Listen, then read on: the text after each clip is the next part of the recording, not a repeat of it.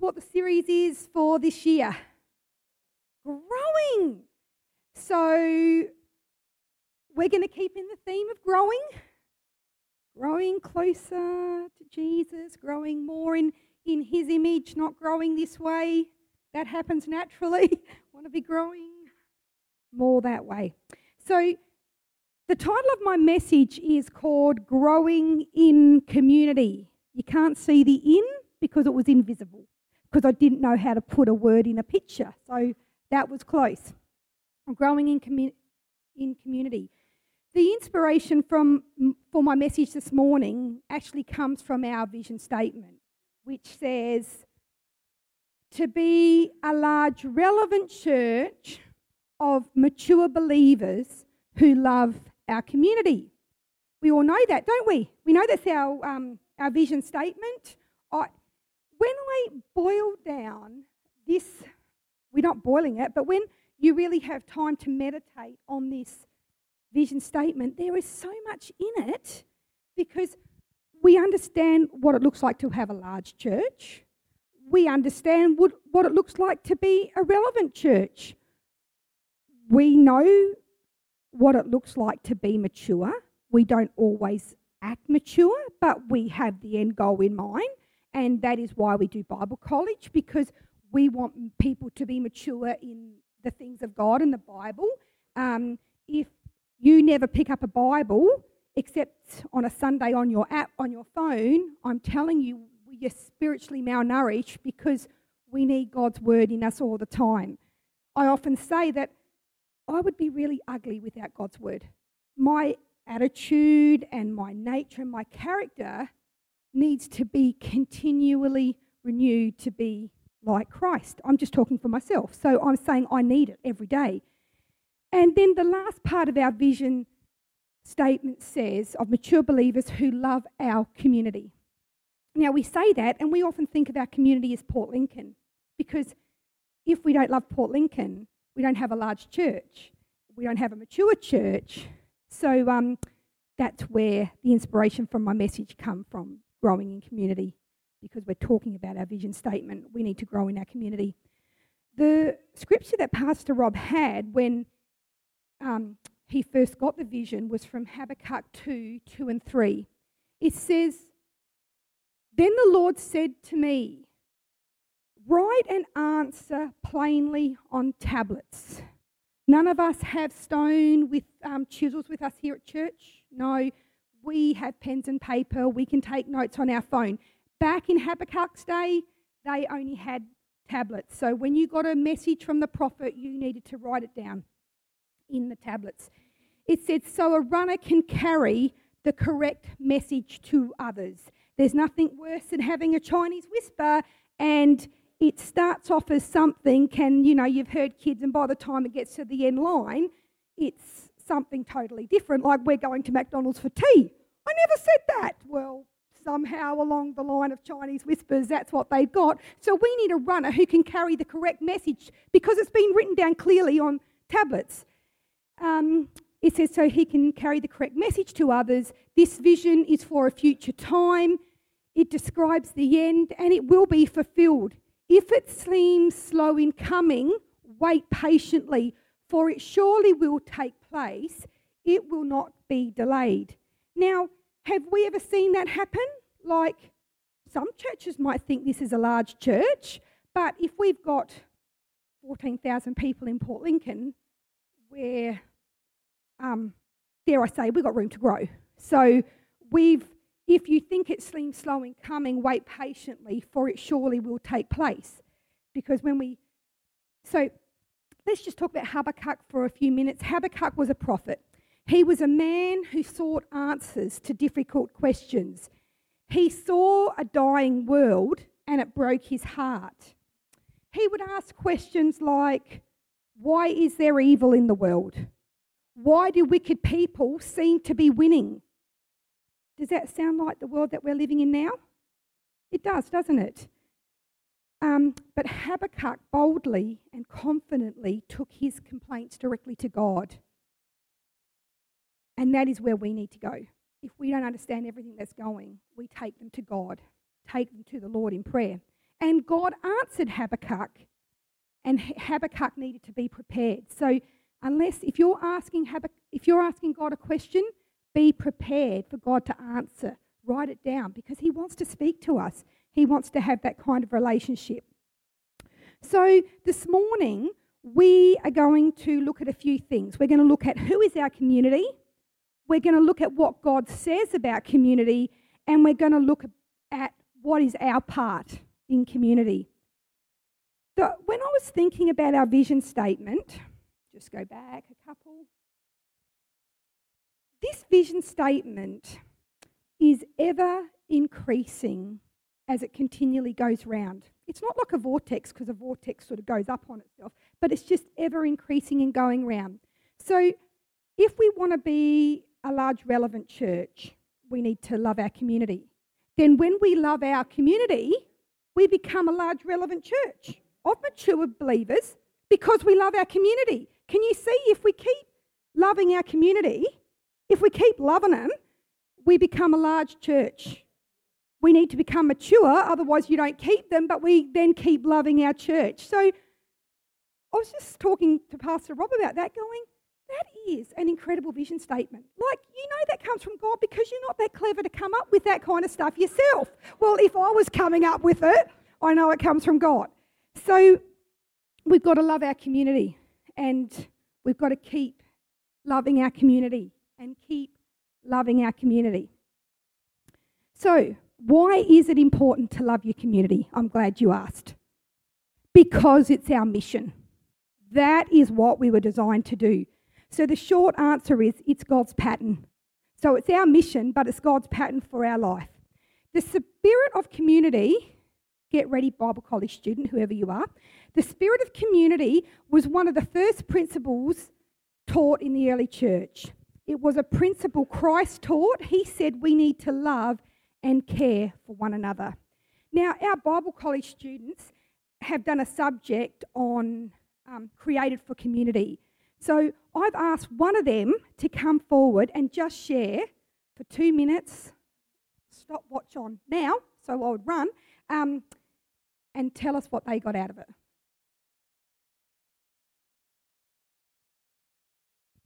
G'day, church. So first of all, my name is Josh, and I do have a huge privilege of doing Bible college here with the rest of my buddies. All of us. And so our Bible college has been awesome, but one of the very first lessons, kind of subject of the semester we were talking about, we had to read this book called Created for Community. I'm not lying, am I? The book Created for Community.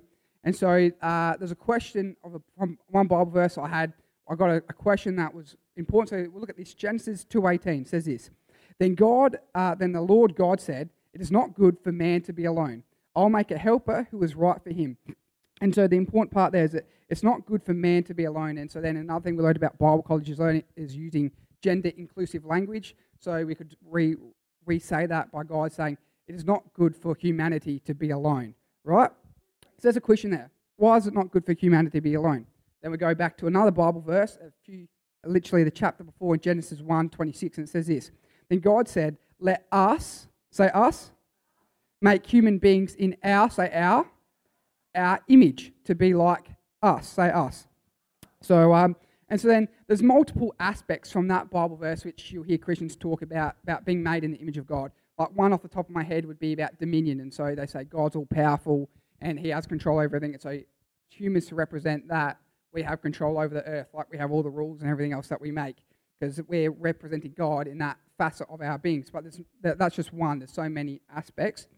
And so then another one is, which I'm going to talk about now. So it says, God said, let us, and in our. So God is multiple.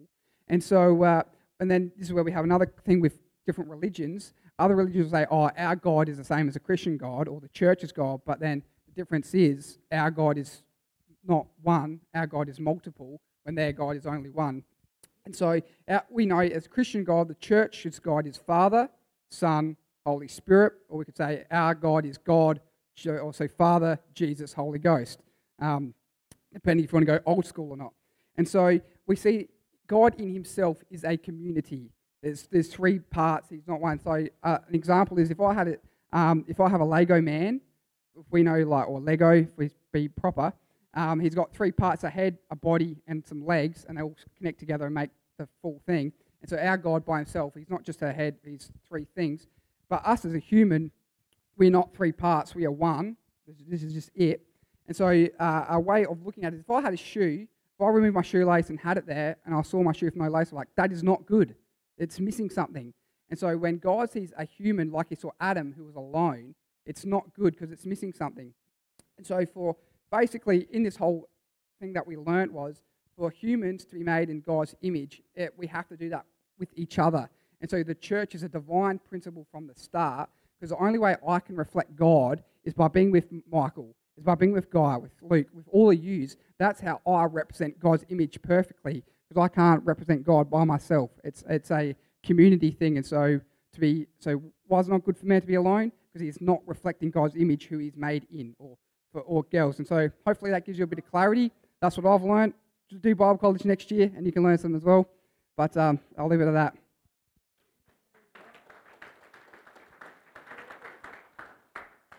May the Lord be with you, Josh. So I hope that encourages you even with Bible college, because it is good, the information that you are taught.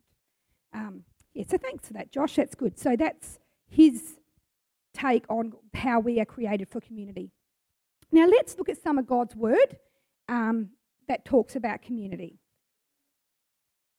We're going to look up Mark 12:30-31 says, "And you must love the Lord your God with all your heart, all your soul, and all your mind, and all your strength.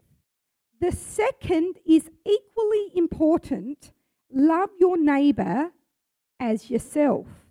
No other command is greater than these." Now that's what Luke wrote. Now shall we see what that's what Mark wrote. Now we'll see what Dr. Luke wrote.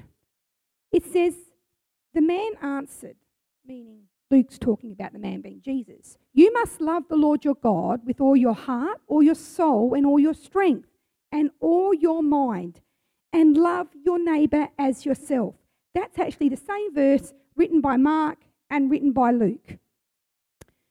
The reason that they both wrote the same thing was because it was obviously an important piece of information that we all needed to know. Because if the disciples are all writing the same, they're hearing the same language and they're going, wow, this is important. So Mark wrote, "No other command is greater than these." Remember that in the back of your head.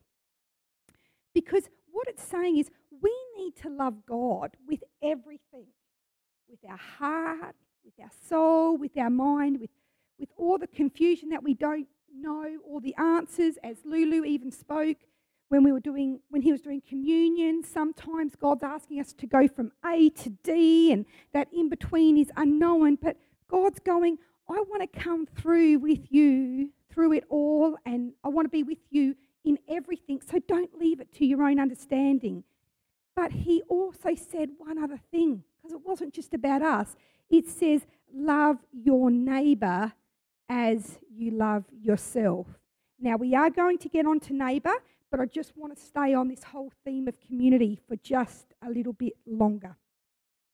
Now, the word community, now we're having an English lesson. The word community it's a compound word. It means it's got two words that they put together. So com means with or together. I should be an English teacher, shouldn't I? You're all excited.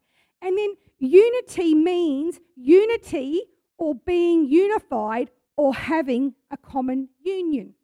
So put those two together and the dictionary tells us it's unity or being unified or having a common union. So we're putting the together with everything else and we have what the word community means.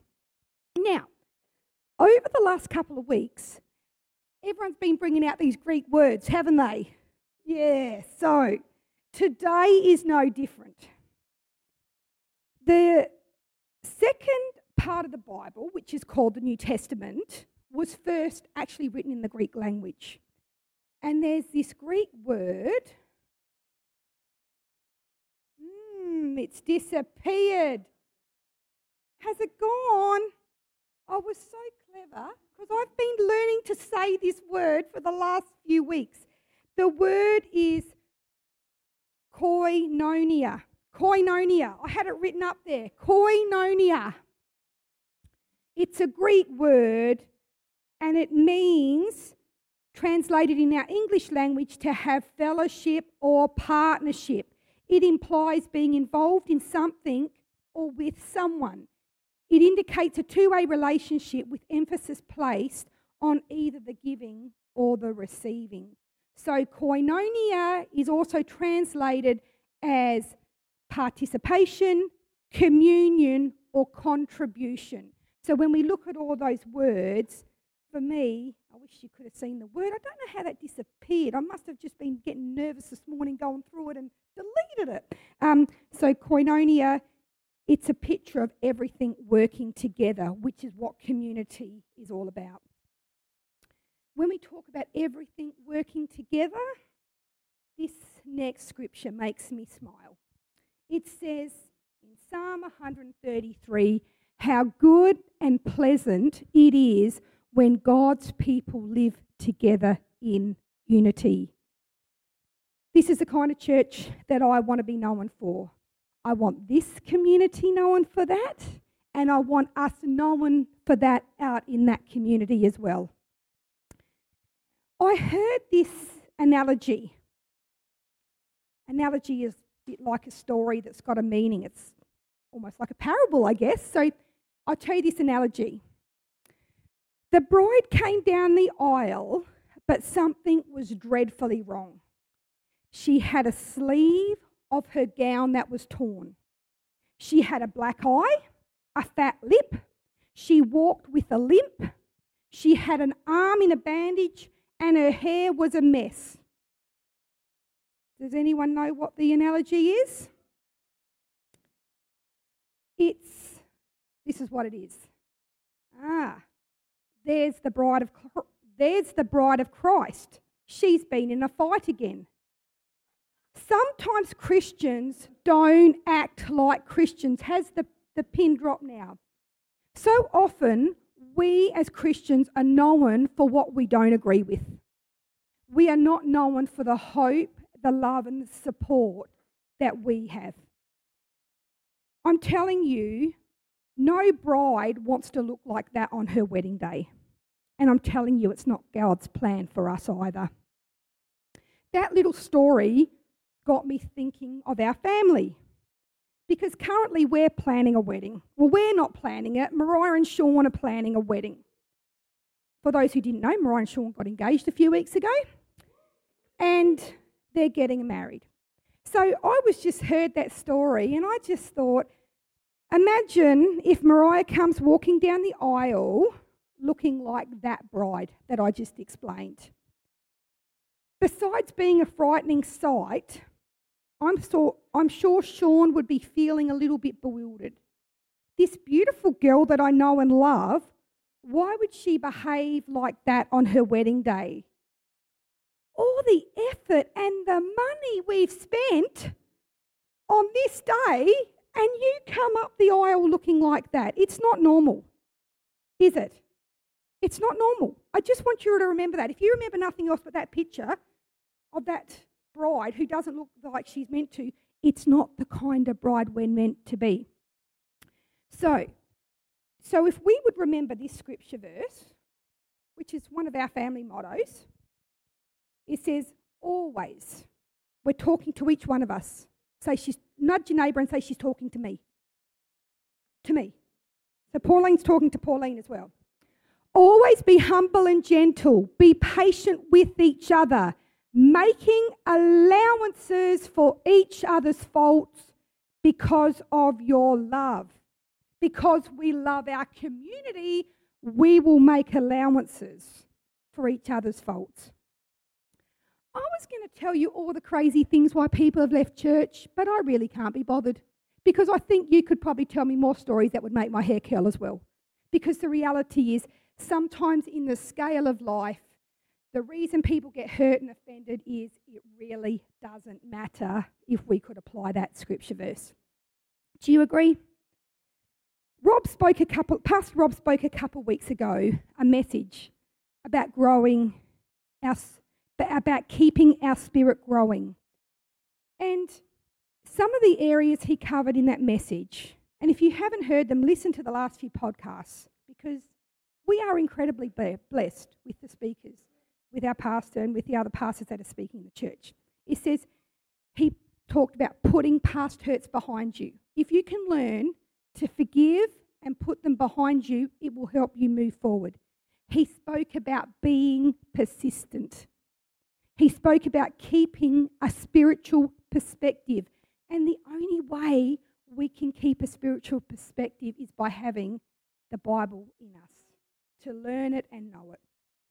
He also spoke about serving others, which is all part of community. God never intended us to live a life on our own, to live a Christian life by ourselves. We were placed in community. We were not placed on an island by ourselves. But you might think, if I stay by myself, I can't get into trouble. I can't offend anyone. I won't say anything that hurts. Sorry, that was never God's plan for you, and it still isn't.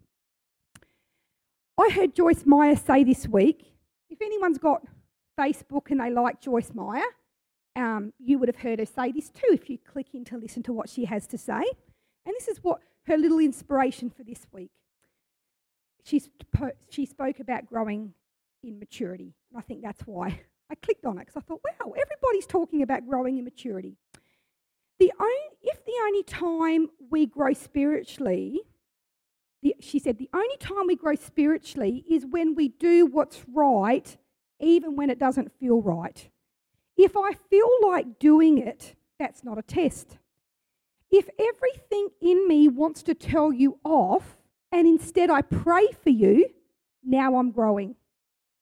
If everything in me wants to bail on my commitments, but because I want to be a person of integrity, I ask for the grace to do it with a smile on my face without complaining, now I'm growing.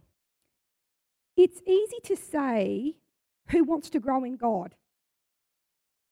You're not going to grow unless things make you grow.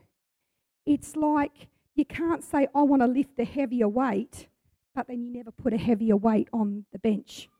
I can't say that I want to be fit and healthy and I keep munging out on chocolate and chips all day and never going for a walk.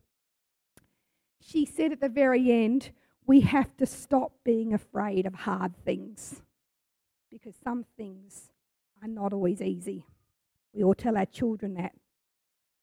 And let me tell you where this all starts. Who knows where community all starts? It starts at home. And I can tell you from my experience, it's a wonderful training ground. And I seem to get plenty of practice. So, I just want to say again, if anyone wants a tattoo, I suggest they have this tattooed on themselves. Not that I'm endorsing tattoos, but I tell you what, I seem to need to know it all the time. It says, always be humble and gentle. Be patient with each other, making allowances for each other's faults because of your love. Mother Teresa was asked a question when she won the Nobel Prize. The question was, what can you do to promote world peace? And she replied, go home and love your family. Loving our community is an action that we need to continually be doing. As I said, it does start with our family, but it doesn't stop there. We need to be continually looking out, continually being outward focused. That's what community is. I'm just saying that's a starting point if you're doing nothing, but we need to be continually reaching out and looking out. Let's look at some other scriptures on community. It says in Hebrews 10:24 and 25, let us think of ways to motivate one another to acts of love and good works. And let us not neglect our meeting together as some people do, but encourage one another, especially now that the day of his return is drawing near. And Romans 12, 4 and 5, and Pastor Rob really spoke about this last week. Just as our bodies have many parts, each part has a special function. You have a special function. Do you know that? Say to your neighbour, I have a special function, because we need you. We've all got something to bring. So it is with Christ's body. We are many parts of one body, and we each belong to each other. I'm telling you, we need to apply scriptures on community to us personally, because it's the only thing that's going to help us grow. You know, it's up to each one of us to read and apply God's word. I preached a message a few months back, and it was called Growing in Maturity. And in that message, we found out there's no shortcuts to maturity. There's none, except persecution. Sorry, there's one, persecution. Start getting persecuted for your faith, and you certainly grow in maturity really quickly. But as I said, it takes time. But isn't it interesting that we want our brothers and sisters in the faith to get it instantly? We want the grace. We want them to be patient and kind with us. But when it comes to our Christian brothers and sisters, we're wanting them to get a hold of all of this instantly. So God's talking to us this morning. Be humble, be kind, be patient, make allowances for one another because of your love. Having a spirit of community is also a process we need to be committed to. It's a process that is revealed in the each other language of the New Testament, because it says we're to love one another, forgive each other, regard each other more highly than ourselves, teach and correct each other, encourage each other, pray for each other, and bear each other's burdens. Be friends with each other, kind, compassionate, and generous in hospitality. Serve one another and submit to one another out of our reverence of Christ. This list just scratches the surface, but it is enough to remind us that we need the community of faith to grow up in Christ. The last part we're going to look at this morning is, who is our neighbour? So we read before Mark 12:30-31, and it says, and you must love the Lord your God with all your heart, all your soul, all your mind, and all your strength. The second is equally as important. Love your neighbour as yourself. No other command is greater than these. We so often think that our neighbour is just the person that lives near us. But what Jesus was talking about, he was meaning all mankind, even our enemies. Jesus told us the parable about the Good Samaritan, which we'll go through in just a moment. And he made it clear to us who loving our neighbour is. So when we are to love our neighbour, it is all people everywhere. It's not just our friends, it's people from all over the world, including our enemies. When Jesus was talking in Mark 12, even though Mark's writing it, what do you think was actually going on before he said that? Do you want to know? It says in verse 28. So whenever you see a scripture verse that you actually like, don't just read that and take it. Actually find out what's happening before it and after it, because it actually gives us an important piece of the picture of where it fits in. It says one of the teachers of religious law was standing there listening to the debate. What's a debate? Sometimes Joshua says to us, Mum and Dad, stop debating. But what he's meaning is stop arguing. I'm going, debate's a good word. We're just talking about it. So obviously one of the scribes, one of the people that are writing down what's going on, is listening to them argue. He realised that Jesus had answered well. Do you like that? Jesus had answered well. I want to be able to answer well when people ask me a question. So he asked, of all the commands, which is the most important? In verse 29, Jesus replied, the most important command is this. Listen, O Israel, the Lord our God is the one and only Lord, and you must love the Lord your God with all your heart, your soul, your mind, and your strength. And the second is equally important. Love your neighbour as yourself. No other command is greater than these. So what Jesus is teaching us, it's our relationship with Jesus is inseparable from our relationship with loving other people. Can you see that? They're both as important. Because he's going, both commands are just the same. There's no command greater than these, not this one, than these. We are to do both. So John tells us in John 13, 34 and 35, it says, so now I am giving you a new command. Love each other just as I have loved you. So you should love each other. Your love for one another will prove to the world that you are my disciples. How do we create community?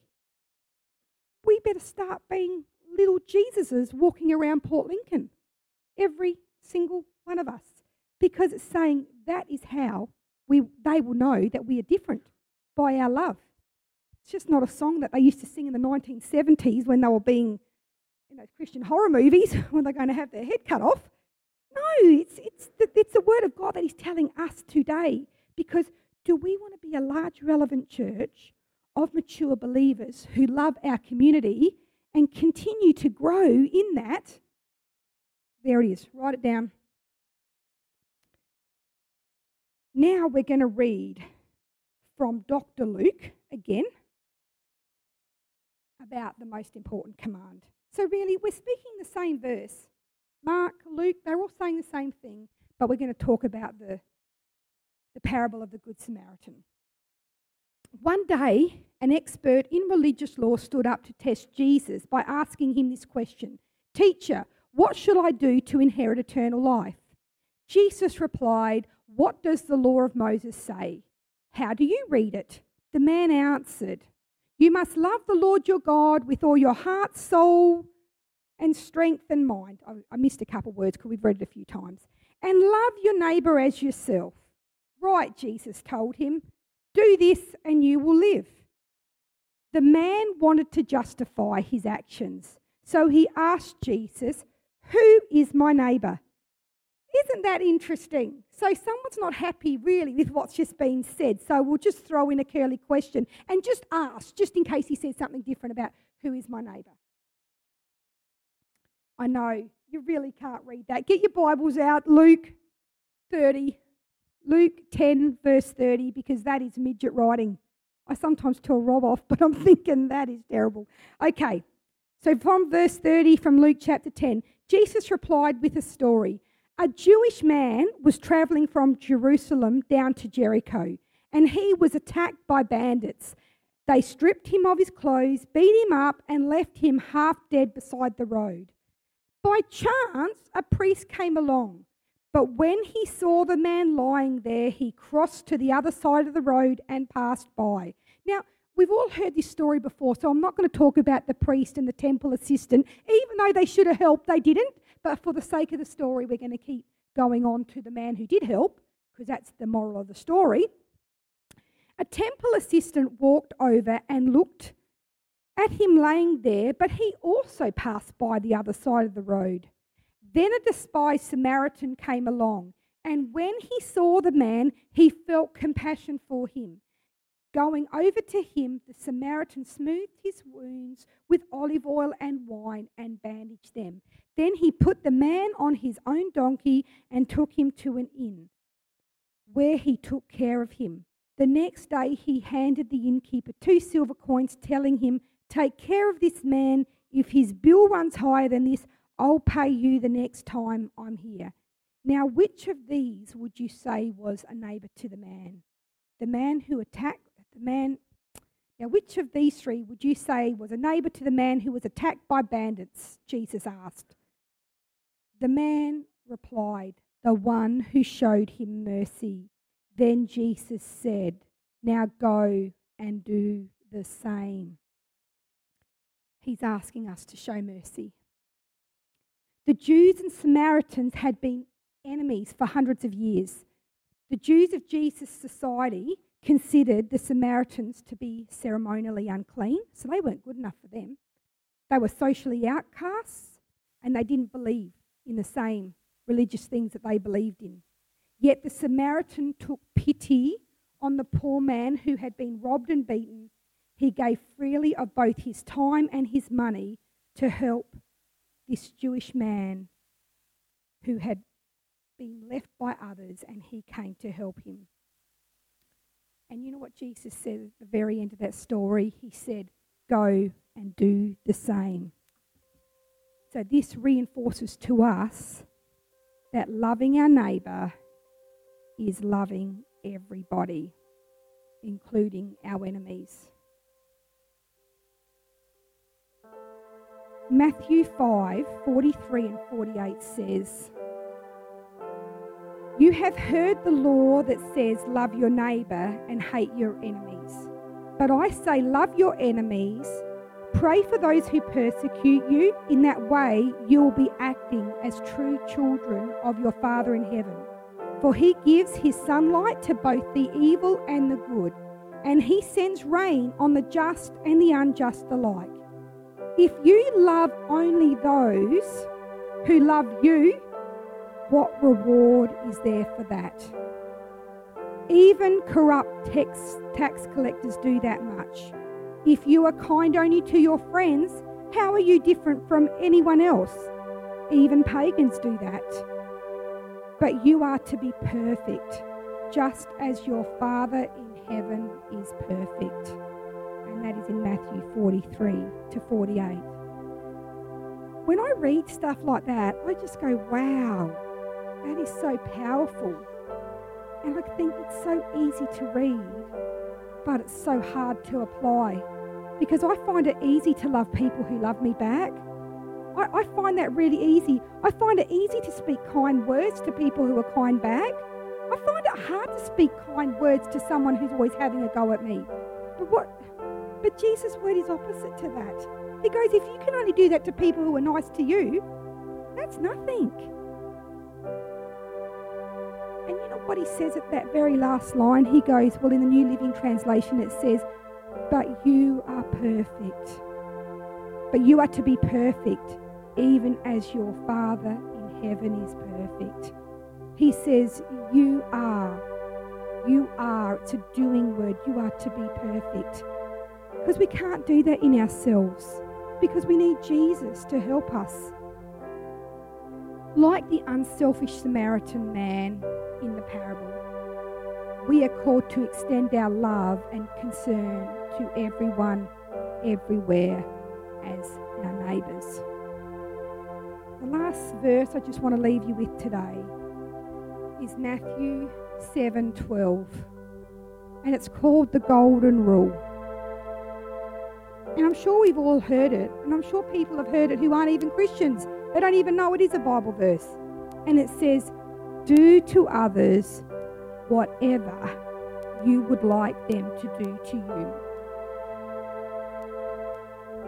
And it's saying this is the essence of everything that has been taught by the prophets.